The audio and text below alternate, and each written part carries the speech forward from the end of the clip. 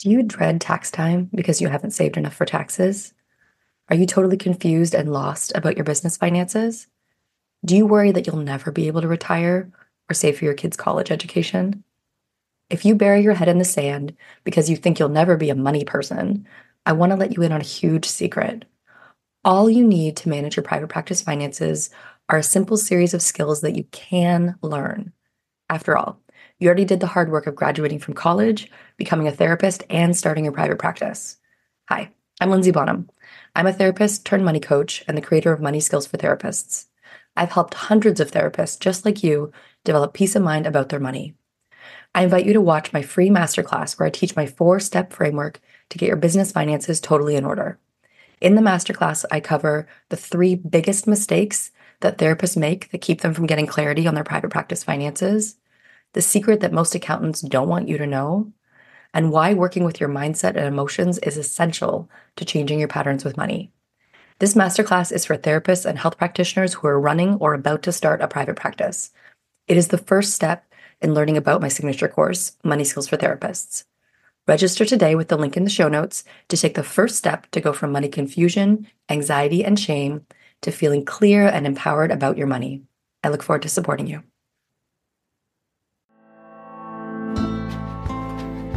I like to delineate guilt has a remedy and shame has a spiral. And when we look at it that way, then we're seeing that spiral. By knowing it's shame, then you can use your shame coping tools. Guilt has a remedy. Let's say you double charge someone. You ran their card twice and you're like, I'm so sorry. So you credit one. That's a remedy.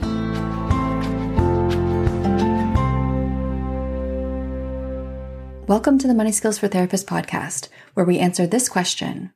How can therapists and health practitioners go from money shame and confusion to feeling calm and confident about their finances and get money really working for them in both their private practice and their lives? I'm your host, Lindsay Bonham, therapist turned money coach and creator of the course Money Skills for Therapists. Hello, and welcome back to the podcast. Today, I have with me Wendy Wright. Wendy Wright is a financial therapist, and today we get into looking at money and money stories on both sides of the therapeutic relationship. So what does it look like when our money stories are coming up and impacting the therapeutic relationship? What can that look like? What does it look like when money stories are coming up for our clients? And how do we sometimes maybe miss those cues? What are the cues to look for to show you that your client is maybe trying to talk to you about money, or there's something that bears slowing down and paying attention to, an opportunity to support your client with money. And then Wendy also shares some of the principles of financial therapy to be able to start to have these therapeutic conversations with our clients. She points out that in the United States, there's only 1,000 financial therapists in the whole of the United States. So if you're listening and you're a mental health counselor, or doing other kinds of like coaching and support with folks, the more that we can be, supporting our clients with having some of these financial conversations, the better for everybody, because this is a resource that is lacking. So if you find yourself uncomfortable when clients bring up money, or if you think maybe you're skipping over money in your therapeutic conversations, or if you know your own money stuff might be showing up in your therapeutic relationships, there's going to be lots for you in this episode. Here's my conversation with Wendy Wright.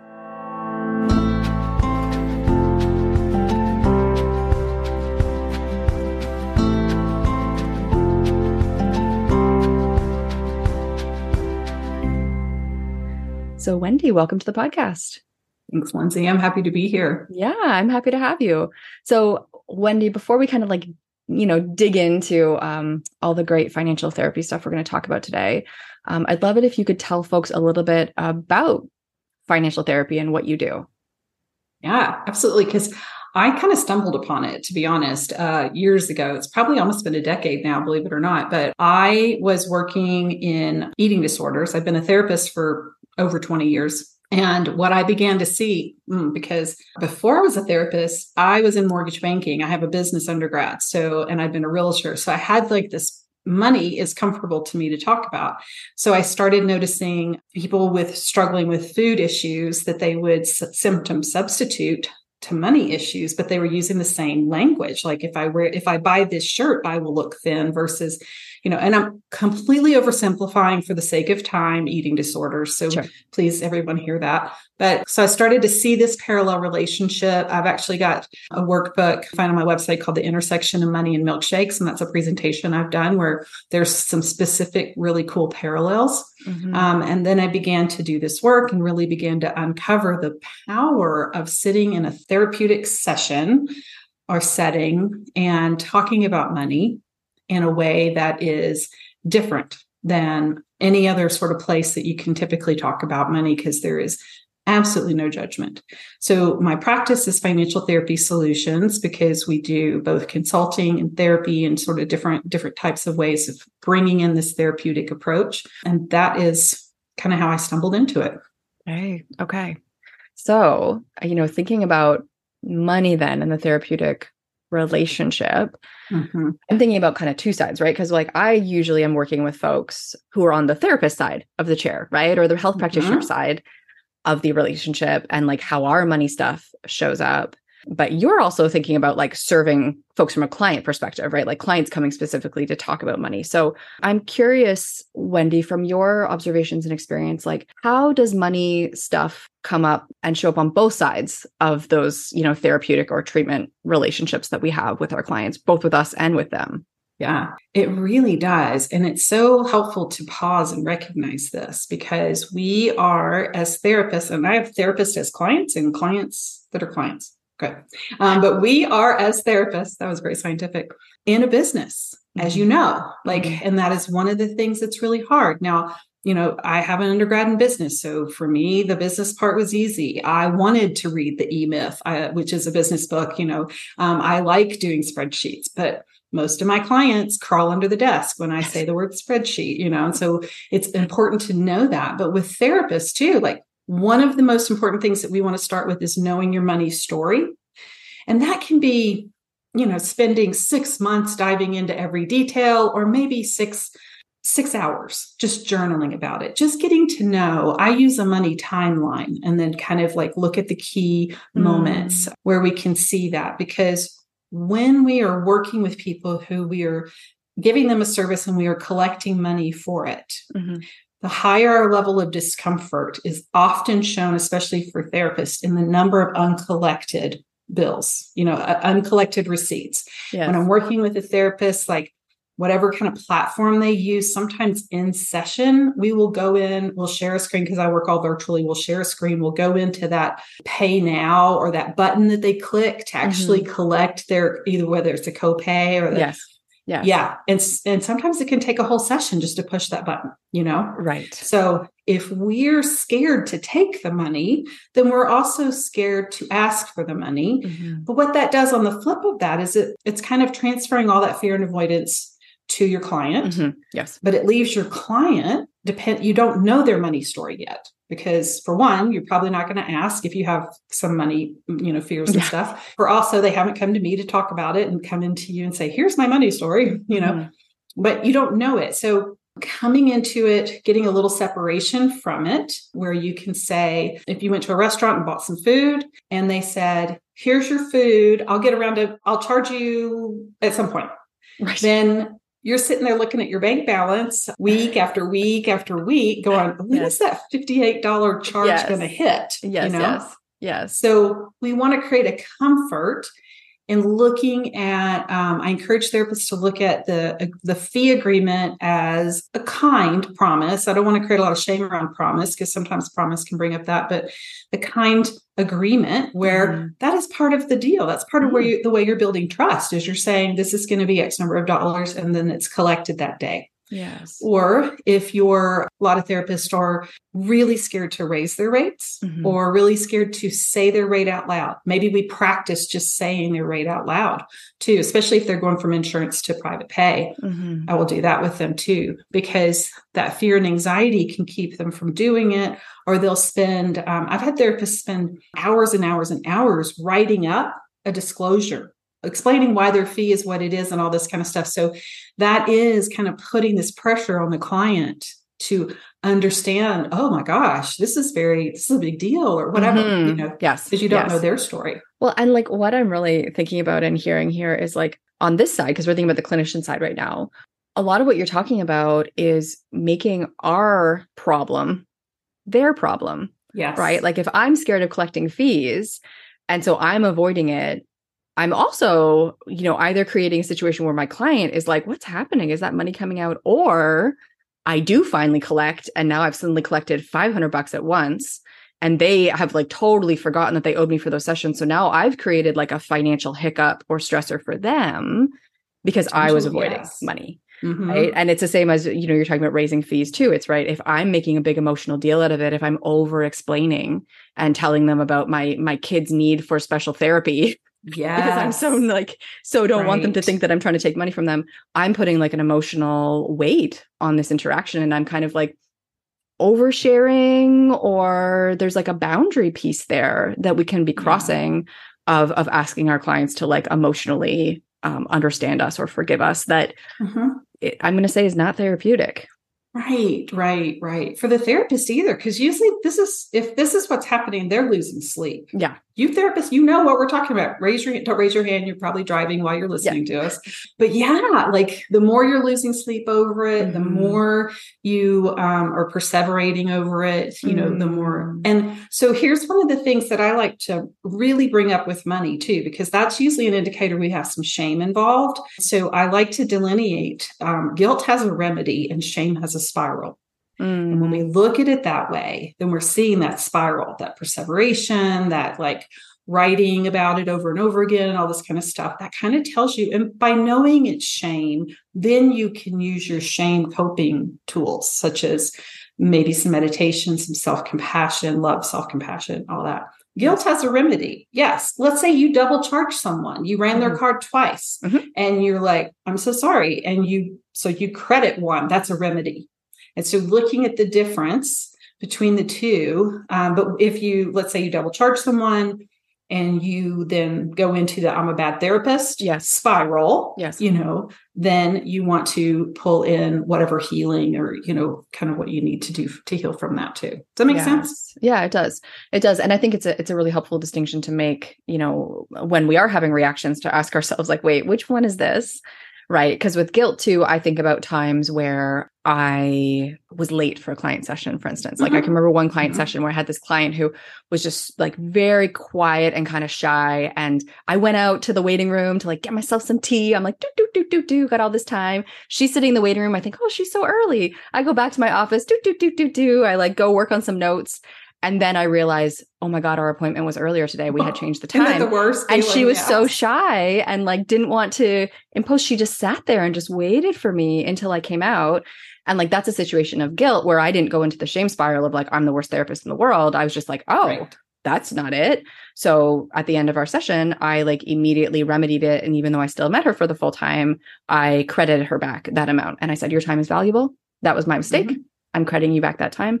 And I think about how me being able to take action, because it was guilt, not shame, being able to take immediate action can actually be very therapeutic for people, right? Like that was actually a very healing experience for her. And she emailed me afterwards to thank me for like the respect that I showed and being able to fix it.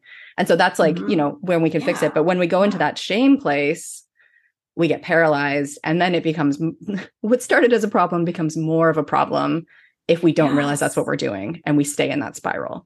So what I'm hearing there is like, this is a great illustration of how our stuff can become therapeutic stuff.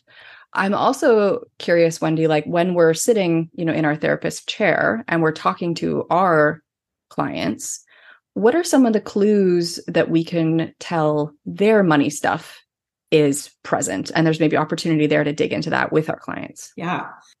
So where I would like to take this is to a couple of things. One, as I'm training therapists to be financial therapists and putting this together, I created 10 principles of financial therapy. And the first one, it has to be first. The rest, I don't care what order they go in, but the first one is abundant, compassionate curiosity and zero judgment.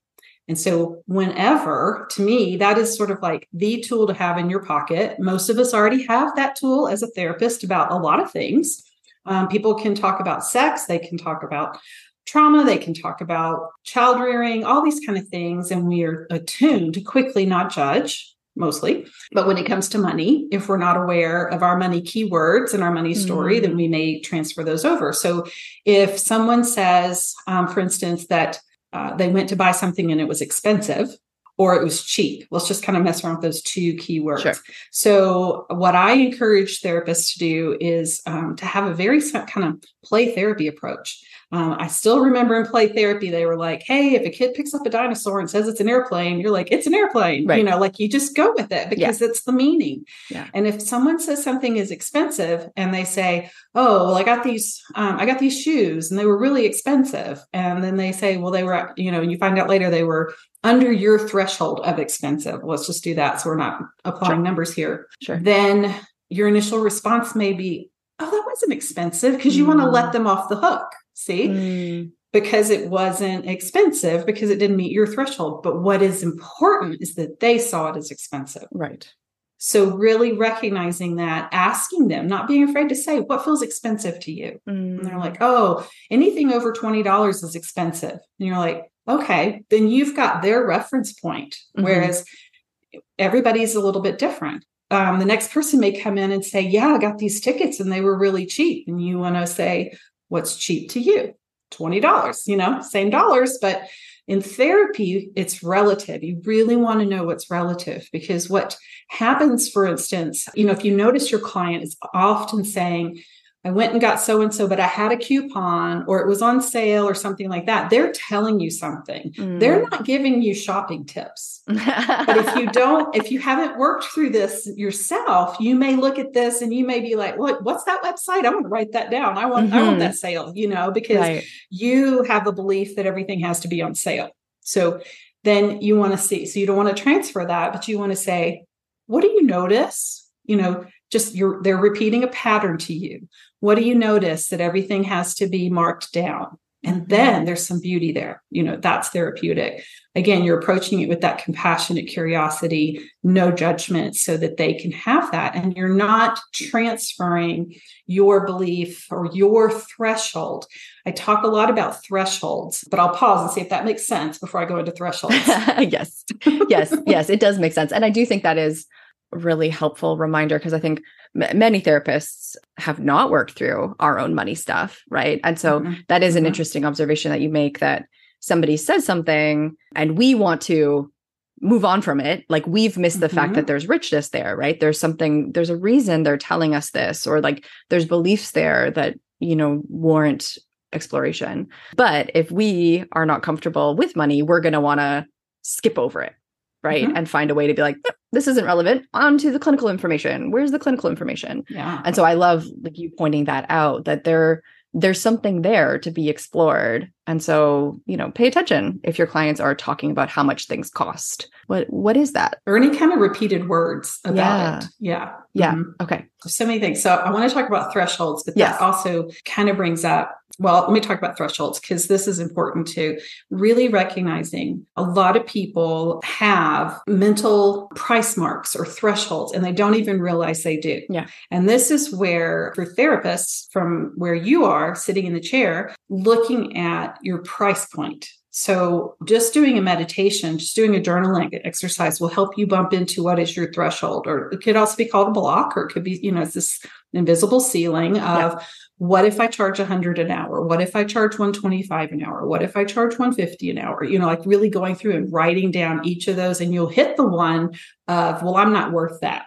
Right? That's a block. It's a threshold. It's like, I can't charge that because I'm not worth it. And so it's helpful to see that. Or if someone is, a lot of times now, financial therapy, just parenthetically, it's not coaching or advice giving. So somebody may say, I just can't get my money together. That is not an invitation to come in and give them a budget. In fact, as you might imagine, one of the principles of financial therapy is kind of that idea of budget is to money what diet is to food. So we want to move away from any sort of boxing in anyway. But I know that some therapists will feel compelled to come in and show them, or if they say, I can't figure out how to pay for my session, some therapists will go in and say, well, let's write down all your expenses and let's write down all your bills. And then what you're going to see is, well, no, they can't afford to pay you. It's like, then what are you going to do? But also that's not therapy. That's not financial therapy. It's coming in going, What do you notice? How does this feel? How do you work towards solving this? That kind of stuff too. Yeah. So looking at that, looking at not diving into problem solving, and also recognizing a lot of people spend I'm allowed to spend under 50, anything that's under $50 is fair game. Anything that's under $100 is fair game. That's a threshold. In other words, it's like anything under $100 I get to ignore and avoid, right? Right. Yes. Yeah. And everybody's a little different. Yes. Yes. And those threshold pieces, when you notice threshold, like for instance, talking about fee threshold, because that's obviously something that therapists think about a lot. Yes. If you are doing that journaling and you notice like, I'm allowed to charge $150 an hour, that's fine. But if I go up to $190, that's too much. That's too much. What is the next step for a therapist once they've identified where a threshold is? Yeah. Couple of different things that I encourage them to do. First, just sit with it. So that's a big part. This is therapeutically, we're slowing the process down. So sit with it. Then the next part might be to do the math on an annual basis and see how that number hits you. So maybe $190 an hour equals, whatever. I cannot do math while I talk. So, so really recognizing, okay, what does that mean? And then also what they're not asking, where I encourage them to start is, before you think about the client, so just sort of close that curtain a little bit and let's look at your home. What is the money you want to bring home? What is the money you're wanting to contribute to your family? Yeah. And sometimes they can't even touch that yet. So until we can touch that, we can't set a fee. Yes. So we're setting a fee based on some beliefs. And mindset is a belief that may or may not be a truth. So we're setting a fee based on that, based on what we've read or what we've seen or whatever. But I really want you to come back and say, what does your family need to make the family work? Yes. Often that's been hugely avoided. And they're just using their therapy as a stopgap for solving problems and surviving at home. Right. And that's painful. And then you're always on edge. And then a client doesn't pay. Yeah. And it's a Jenga game at home and you're just like, boom, there it goes. So we want to start with that. Then we want to come back into also look at your story. Where did that become too much money or something like that? Yes. Yes. Yes. Yeah. And, with that piece at home, something else that I noticed with that piece is like, also when you don't know how much is you need at home, the tendency can be that nothing is enough. Right. Because you're like, well, I probably need more at home. Right. Yes. And so, when we're just like pulling like lots of folks who come into money skills, and I'm sure you see this behavior too in the folks that you support, they're just pulling money from the business whenever they need to pay a bill at home. So there's no clarity on how much is actually needed at home, but also there's just this kind of like urgent, almost like vortex nature to the home finances where it's like, I just feed the monster as much as I can, which means clinically what that means is like, you are probably saying yes to folks when you're too tired, you're overbooking your week, you're agreeing to times that really aren't great times for you to work because you don't want to say no to the money because it's like more. And it's such a losing game, right? Like it's so unsustainable to not have that clarity.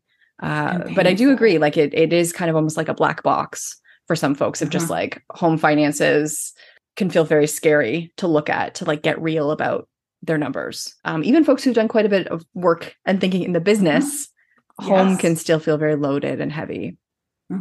Yeah. Because often we're split. We have I would confess, I have a business mind. Yes. And then I have a home mind. Yes. And totally. They don't always talk to each other. No, absolutely. Yeah. And like something that I've encouraged folks to do, which is kind of it's a bit of a stopgap measure, but it does help is like, if you do have the business stuff working, like use that to power up your personal goals while you're still working on the home finance skills, like pay for your retirement from your business. If your business self is super good with money, but home self, it's still blurry or there's issues because partner has different ideas about money, because there's all those dynamics too.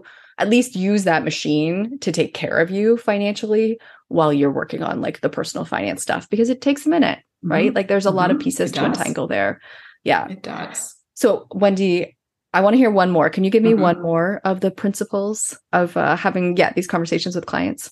The principles of financial therapy. Well, yes. So gosh, I love them all. They're like my 10 little children, although I know there's 10, so I'm like, let's be selective. Yes. I know you love them all, but what's your favorite?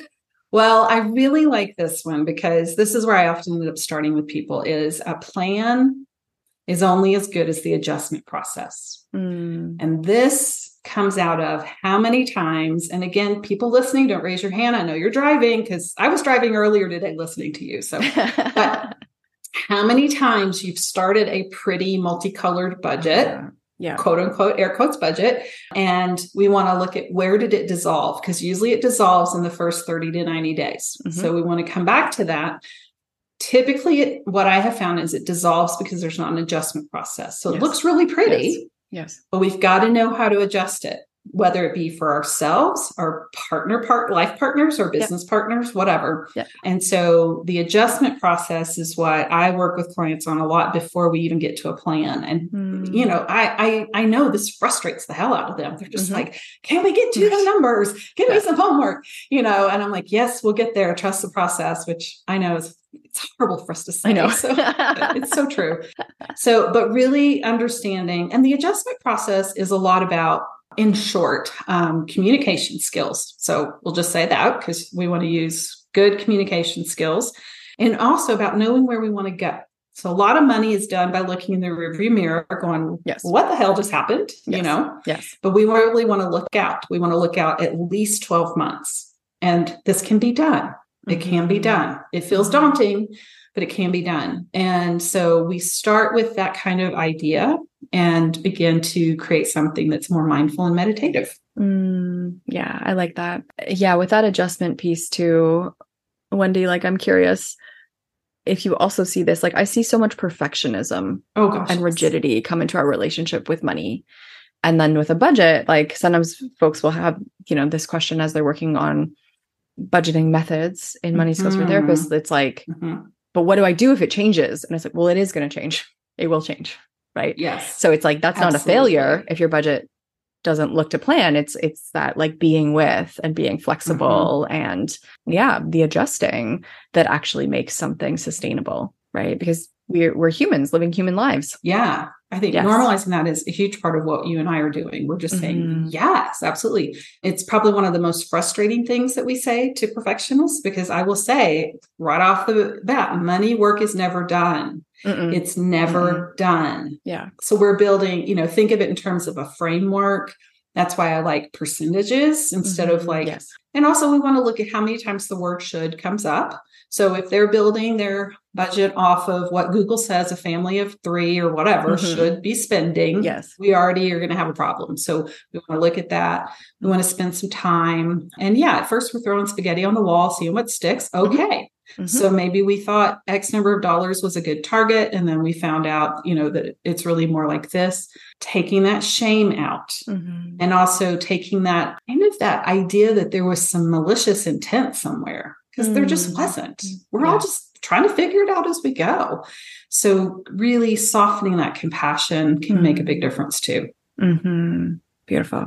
Wendy, I'm so glad you came on the podcast today. It's been wonderful having you.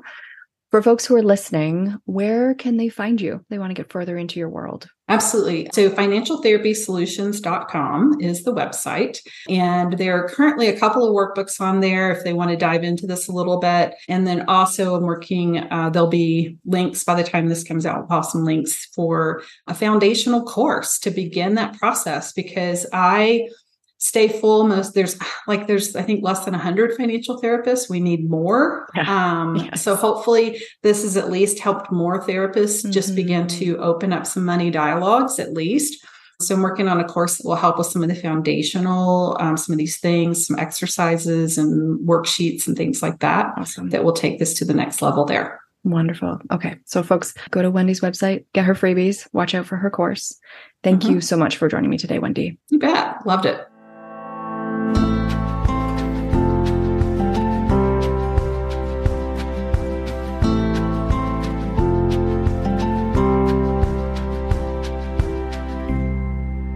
In my conversation with Wendy, something that really sticks out is just this piece about how, as therapists, we can kind of skip over opportunities to talk with our clients about money, right? We avoid things if we haven't done the work, which means, conversely, if we do our own work and if we are digging into our own money stories and basically building up our own tolerance to be curious about money and be with money in our own lives, that can also translate into our therapeutic relationships, right? And we know, I hope you know, listening to this podcast, that money is such an important part of our lives and such an unavoidable part of our lives that can be so loaded and so stressful. So I get excited thinking about, folks listening today, this week when you're in sessions with your own clients, just having an ear out for opportunities where somebody might be giving you some clues that talking about money would be helpful for them, and working on your own tolerance to sit with and be curious about. And like Wendy said, not trying to skip over it, matching it with your own thoughts about money or putting your own money stories into that, but having that kind of open curiosity that we would have if a client mentioned something about a relationship or food or their sexual relationship with their partner. Just have that like openness to give your client a chance to maybe tell you something that they really need to talk about, but they don't know how to tell you that they really need to talk about it. I like that idea of a bit more financial therapy happening in the world because of this conversation with Wendy. So appreciate her joining me today. You can follow me on Instagram at Money Nuts and Bolts. And you know what I'm going to say. If you're enjoying the podcast, I would so appreciate if you could jump over to Apple Podcasts and leave me a review. It is the best way for other therapists and health practitioners to listen in and benefit from these conversations. Thanks for listening today.